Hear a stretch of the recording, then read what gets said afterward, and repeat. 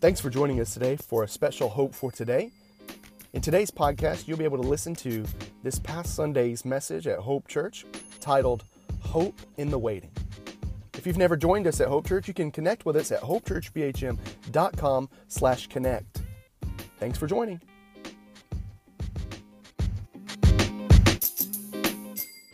We are glad that you're here. Today, my message is titled Hope in the Waiting.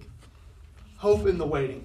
Dietrich Bonhoeffer wrote, "Waiting is an art that our impatient age has forgotten." Isn't that true? Our culture today is so boom, boom. I want everything now, everything immediate. We can do curbside service at Target, and if we're there before and they're not ready for us, we're upset. Or we're like, hey, I pre-ordered my Chili's to go. When I go to the Chili's and it's not ready, what's the matter? We've been trained to have everything immediately. A.W. Tozer wrote, "The great test of faith is to wait on God, not expecting to push a button and to get whatever we want now." These quotes strike me personally this morning because if I'm honest and I'm transparent, I can be impatient. I can be impatient in life. Just to give you a snapshot of that, for Christmas, Ashley bought me a ukulele. That was my gift. I've been playing that ukulele for a week and a half. It was my Christmas gift, and I couldn't wait because it's sitting in the house, and I'm like, I need to play it. Am I going to learn to play the ukulele on Christmas Day? I need to do it before, so I can serenade everyone on Christmas Day with my ukulele playing. But that's just how I am. You know, do we have any other people who just enjoy opening gifts a little early? Or somebody's like, no, I've got to open it on the day. I understand both perspectives. But I know that waiting can be difficult. In the spiritual aspect of it, waiting is not easy. Waiting can make a minute feel like an hour. Waiting can make an hour feel like a day feel like a week, or a week feel like a month, and a month feel like an eternity when we're waiting for something to take place. And this morning, I believe that as followers of Jesus, if we're not in a state of waiting, that we will most likely at some point in our life encounter where we might be in a season of waiting. And I know that waiting is not easy, and sometimes it's just plain old waiting stinks. But the truth is, I know how difficult waiting can be. And maybe you're here this morning and you're waiting for a prayer to be answered. Maybe you're here and you're waiting for a healing to take place. Maybe you're here and you're just waiting for guidance. But I want to encourage you this Christmas season. The very thing we're celebrating is that waiting comes to an end. When we're with God, I believe waiting comes to an end. I'm going to say it again. Waiting comes to an end with God. You may be in a season of waiting, but there will be a time where the waiting comes to an end.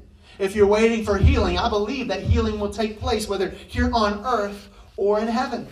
I believe that, and I believe our waiting will come to an end. And sometimes the waiting can feel dark, right? Waiting can almost feel like you're alone and you're just sitting in the darkness, hoping for a glimpse of light. Well, let me encourage you. Why do we celebrate Christmas? We celebrate Christmas because the very light of the world entered human form in the form of an infant. And we celebrate every single Christmas the birth of Jesus because that birth changed history and changed the trajectory of our lives and waiting forever. He did.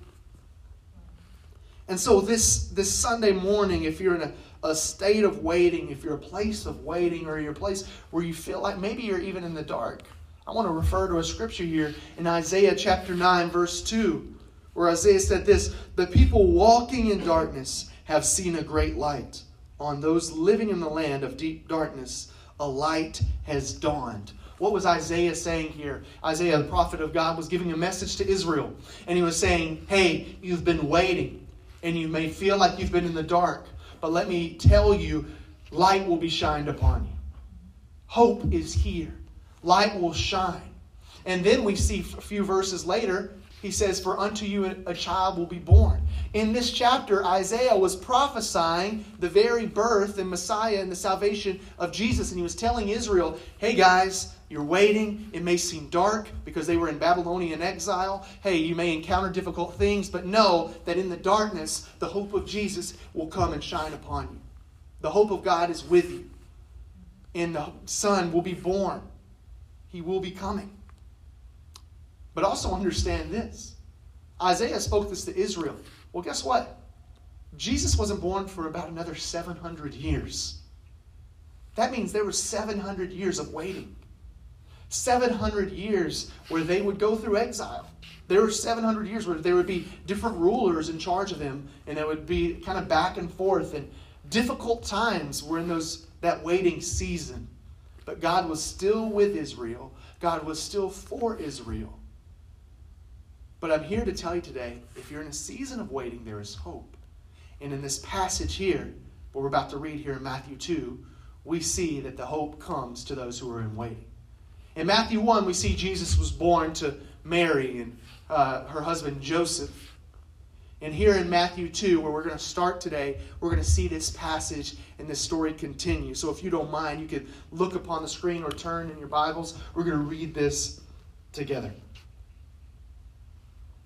Now, after Jesus was born in Bethlehem of Judea in the days of Herod the king, behold, wise men from the east came to Jerusalem, saying, where is he who has been born King of the Jews? For we saw his star when it rose and have come to worship him. We're going to pause right there.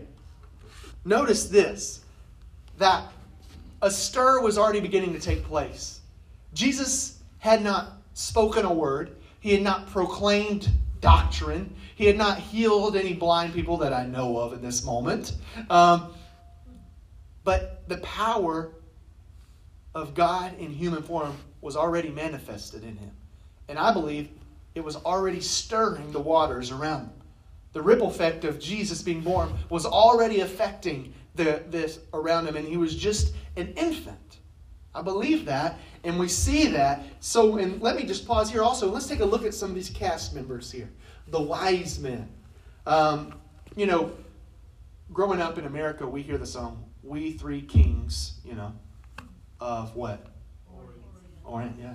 I don't know what the next word is. Is it far or I don't know. But they come, and we see that really these wise men probably weren't necessarily kings.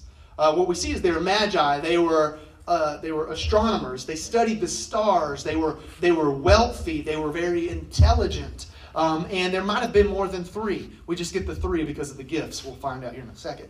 But they come from afar. And what we also learn is the scholars show us in looking at history that these men came from the East and the Orient.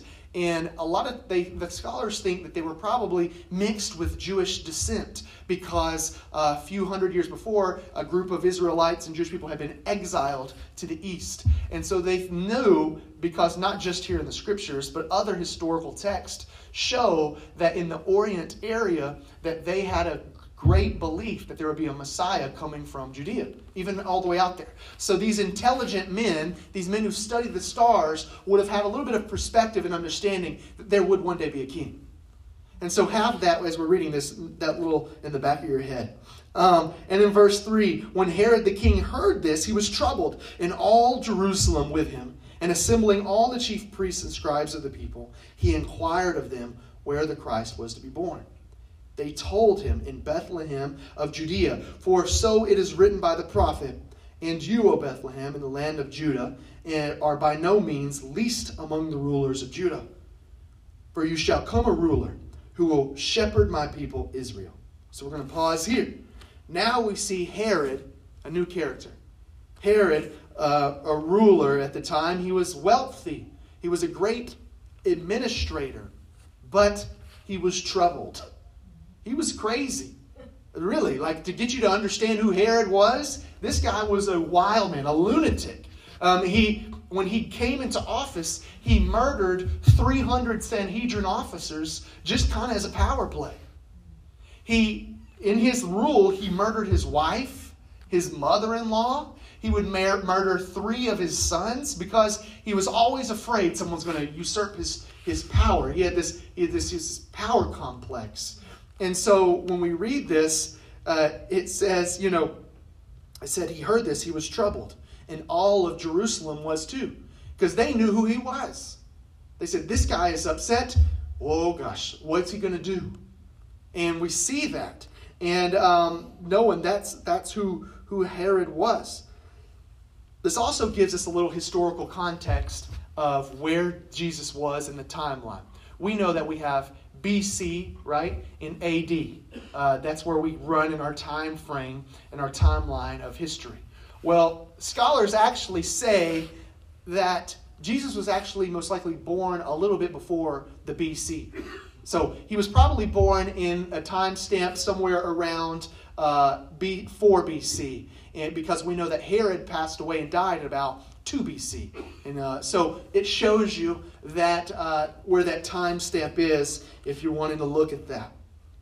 But then we see some other characters in this. I don't know about you, but when I've read this story, but I don't know until this time I really recognized that there were priests and scribes mentioned in this passage. Who are these priests and scribes? They were people that would have known the text. They would have known God's word. I mean, they quoted it. They said, yeah, there's going to be a son. But they weren't really amazed by it, right? If you had been in waiting for hundreds of years, thousands of years, and someone said, what you've been waiting for is here, would you go, yeah, we heard there's one, yeah, we know the scripture said there's going to be someone coming. They weren't riled up. They weren't excited. They had the knowledge, but they failed in the application. They had the information, but they failed in the application. And so we see them, and we continue on here in verse 7. Then Herod summoned the wise men secretly and ascertained from them what time the star had appeared. And he sent them to Bethlehem, saying, go and search diligently for the child. And when you have found him, bring me word that I too may come and worship him. After listening to the king, they went on their way. And behold, the star that they had seen when it rose went before them until it came to rest over the place where the child was. When they saw the star, they rejoiced exceedingly with great joy. In going into the house, they saw the child with Mary, his mother, and they fell down and worshipped him. Then, opening their treasures, they offered him gifts, gold and frankincense and myrrh. And being warned in a dream not to return to Herod, they departed to their own country by another way. A couple other notes here. As we saw, Herod, a troubled man, had a troubled plan. If you continue reading in this passage, which I encourage you to do, you know that Herod becomes angry and he has an order that all the infant males and young males be murdered because he was afraid that his power would be taken away. But also take note here that the star reappears. I don't know if you're like me, but I like to look a little bit deeper. And I go, what star appeared? Was it like the North Star was really bright for them? Was it like a falling star? Was it a shooting star? Was it a comet? Most of the scholars that looked deeper and deeper have said that they knew it wasn't a shooting star. They ruled out that it wasn't a supernova, but most likely that it was a conjunction of planets. That it was most likely Jupiter and Mars coming into alignment, and it was extra bright during that time. And the scholars, the wise men, the Magi, had a name for the Jupiter planet, and they called it the King planet. So seeing these come into alignment would have spoken to them that, hey, a king that we know is coming, a king is born. And so that adds more into this context. But then we see that, what did they bring? They brought Jesus gifts. Gold, frankincense, and myrrh. Now these gifts we can look at and how they each represent certain things. But what I also know here is that these gifts really provided for Joseph, Mary, and Jesus. Because they would have to flee Bethlehem and go to Egypt because Herod was crazy. And they would have to do that. I believe God knew that and knew that was coming. And he made sure that there was provisions that would take care of this poor family. God has a plan. So what do we do with all this information today? What do we do with all this? Well, I think we have to have an understanding that there are going to be seasons where we walk in waiting. There's going to be seasons where we may be feeling like we're in the dark. But there's a moment, like we see here in this passage, where the waiting comes to an end and the light shines. And we have to decide, how will we respond when the waiting comes to an end? Because right here, I believe the waiting and the promise that we read of in Isaiah earlier comes to an end. And it comes to a culmination point because Jesus was born. The light was here. They were no longer in dark. What they had read about, what they had been prophesied over, all of these promises came to be answered. And then you see three different responses. Three different responses to Jesus. And I believe that as human beings, we all react to Jesus in a similar way. So I want us to look at the three cast members that we mentioned. We said Herod, the priests, and the wise men. And so we got those on the screen. The first one, we can, if we're not careful, we could find ourselves reacting like Herod, which is hostility.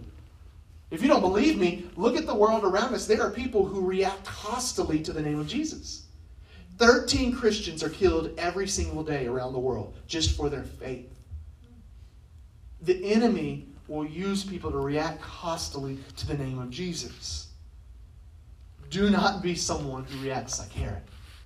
Another thing, which I think a lot of times, a lot of people react to Jesus' way, is the way of the priests, which is really indifference, right? I think many times, even as followers of Jesus, as followers of Christ, we can have knowledge, we can have the information, but the truth is, the priest's problem wasn't ignorance, it was apathy. Right? It wasn't ignorance. They knew the scriptures. They knew the word. But it was apathy, this mindset of, let me just let life happen to me. But the reality is, we should say, no, I'm going to happen to life. I'm going to say, Jesus, use me. I believe in your promises. I'm not going to just be content sitting and letting life happen to me. But I'm going to sit and wait with purpose so that when the moment comes, I will react appropriately. You see, I believe that these scholars and those priests and the scribes knew these scriptures. They learned them. They repeated them on a daily basis. They were in them and they were knowledgeable. But they missed Jesus. That speaks to me this morning, that you can know God's word, and if you're not careful, you can let apathy allow you to miss Jesus. Right. I could stop right there.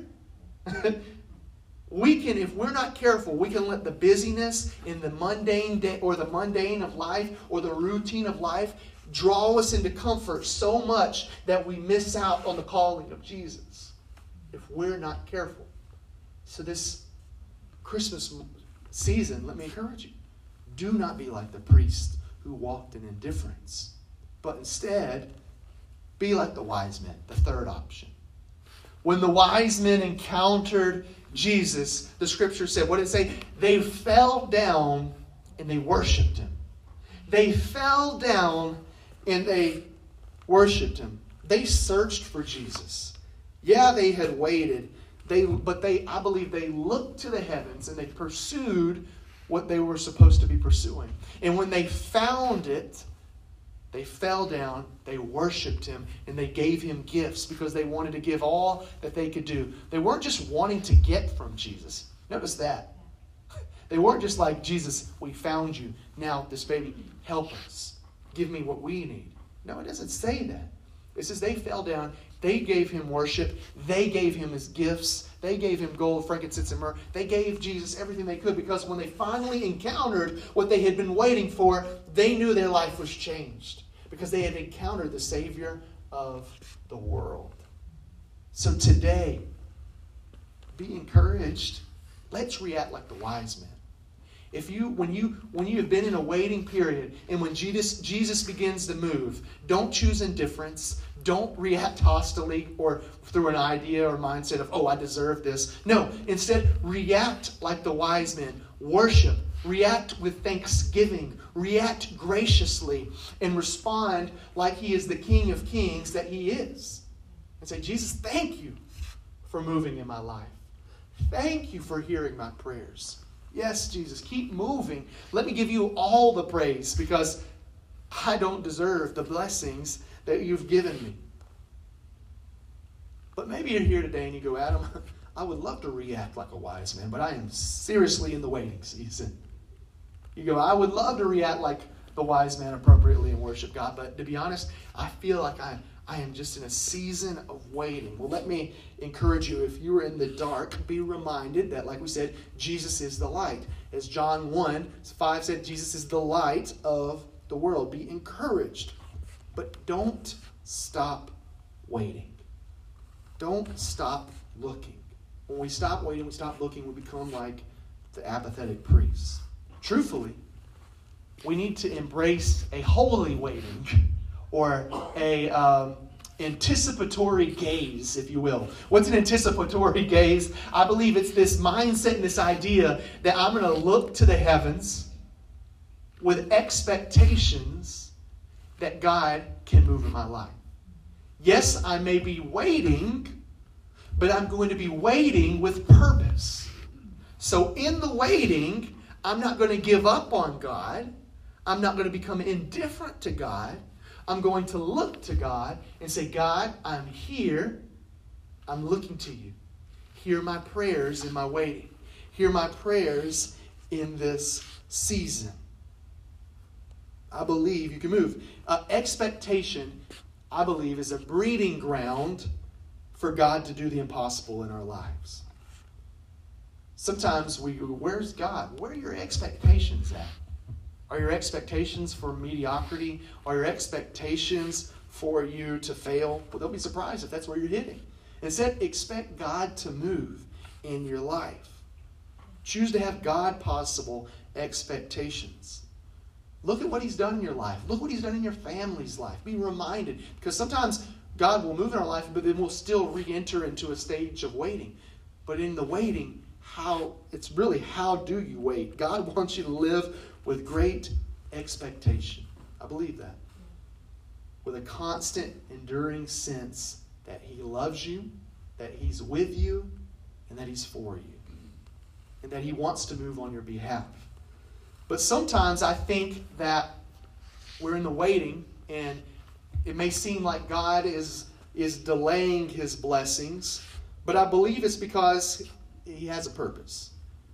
It's not that He doesn't want to bless you, but I believe it's because He's after a purpose greater than our immediate fix. He doesn't just want to fix your problems. I believe He wants to transform our lives. Yes. Part of the waiting isn't just to have our problems fixed. Part of the waiting is so that God can move. Part of the waiting is so that God can shape us. You know, I mean, I'm not a great cook or great chef, but I can tell you that if Ashley cooked some delicious cookies last night. They were great. If she took those cookies out of the package and threw them in the microwave and put them in there for 10 seconds and then said, here you go, it would be a mess. It wouldn't be good. It would be gooey. I might have some of the flavor there, but it would not be good. But she put it in the oven. It took some time. They come out the way they're supposed to come out. They look nice. They had fancy elf hats on them. And they tasted delicious. I wouldn't have gotten that experience if I would have been just done it on a quick, instantaneous version.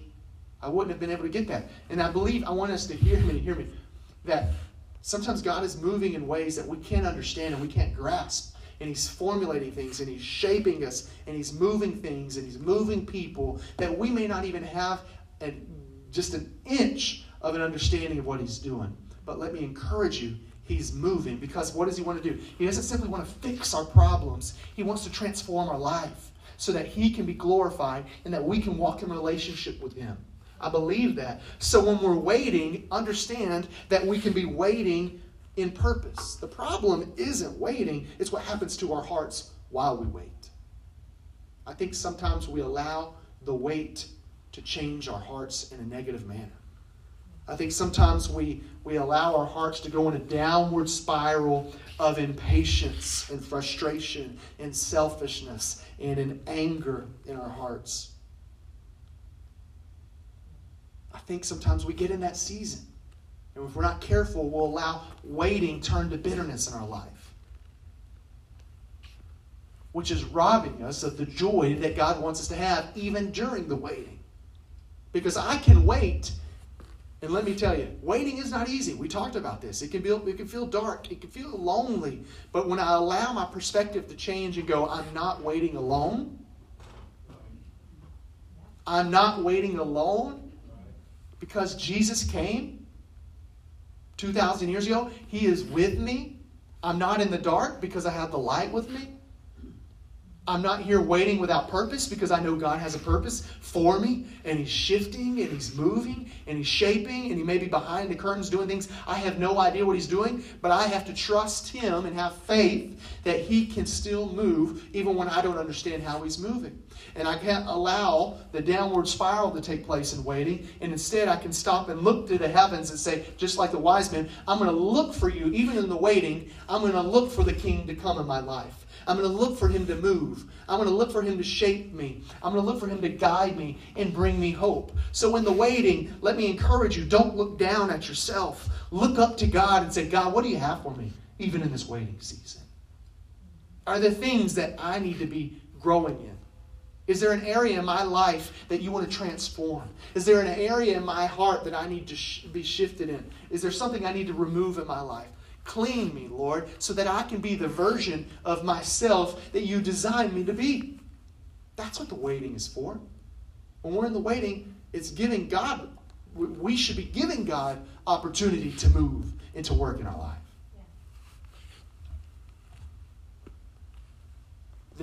This is feel a little random, but I want you to hear this thought, this illustration of something I read about recently. The Chinese bamboo tree is a really remarkable plant, right? It's huge, it's beautiful. If you ever see bamboo, it just doesn't even feel real. Like it's too unique to me. I'm like, did a man make this? Did somebody make this? It just looks, but God made it, and it's beautiful in its own way.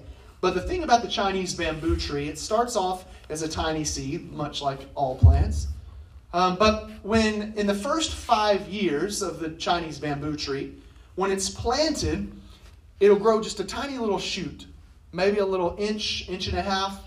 And for the first 5 years, you still need to water it.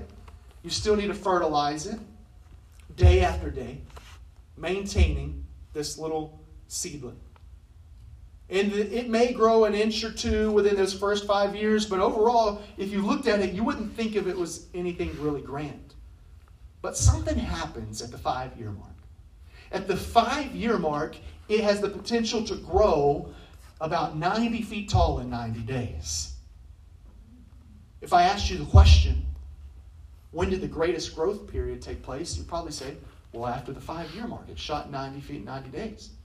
Well, the reality is, those first 5 years, though you might have only seen an inch or a few inches above the ground, underneath the ground, it was formulating a deep, strong root system that was going feet and feet wider and wider, deeper and deeper, so that when the 5th year came, it could withhold the weight and the growth that took place.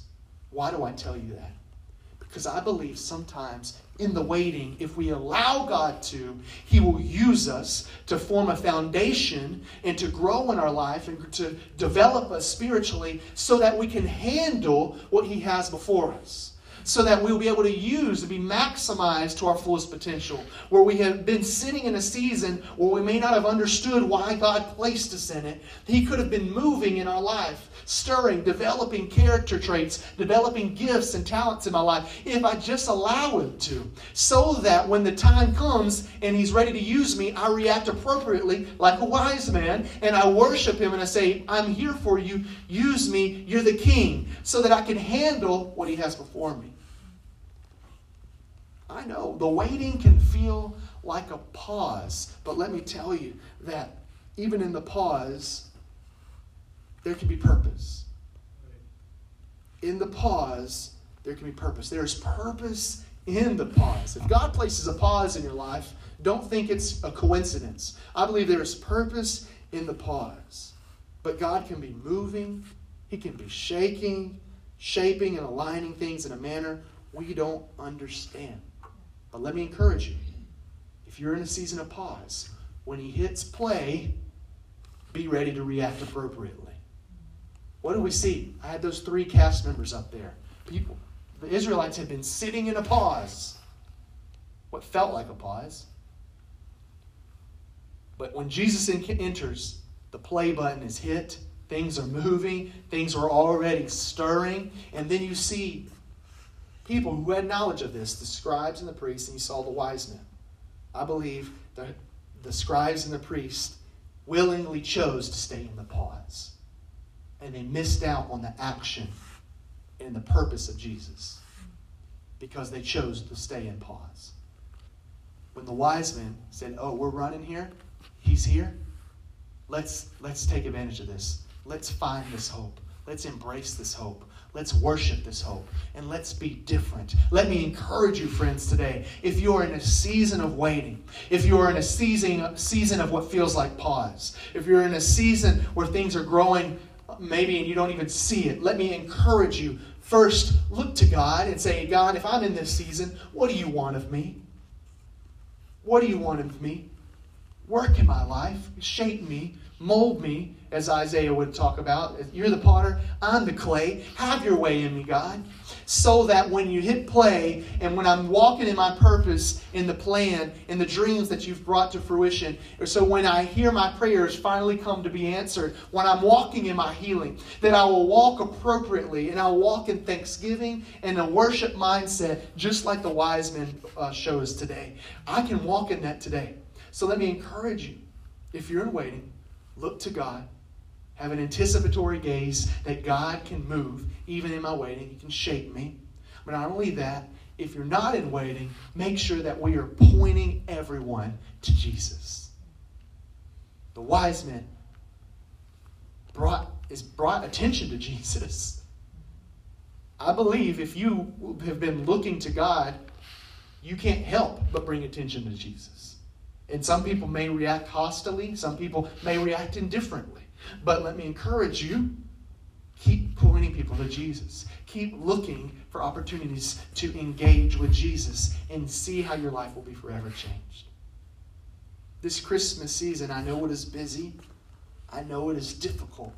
I know that it can be chaotic some days. But I also know that it is important that we remember why we celebrate it. And it's that the light came to the darkness. The people who were walking in the dark had light shine upon them. And that very light is shining upon you and I today. And we can walk in that victory. Don't choose to stay in the darkness. Don't choose to stay in pause. Don't choose victimhood over victory when God's saying, I've given you light. I'm giving you opportunity. Walk with me. Walk in me and see how life will be different. Let's choose that today, friends. Let's choose that. Let's choose the hope. We believe it. We want people to find hope and bring hope to a world in need.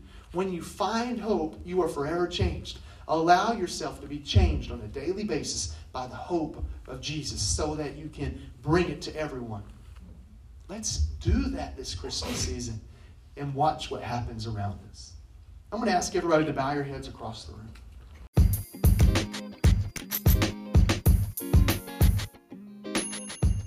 Thanks for joining us for Hope for Today. If this is your first time joining us, we appreciate you tuning in with us, and we hope that you'll tune in with us every Wednesday for our Hope for Today short devotional that we hope will give you applicable thoughts for the rest of your week. If you're joining us and you say, hey, I would love to support Hope Church and what's going on, you can do so by visiting us at hopechurchbhm.com/give. Thanks for joining us. We'll see you soon.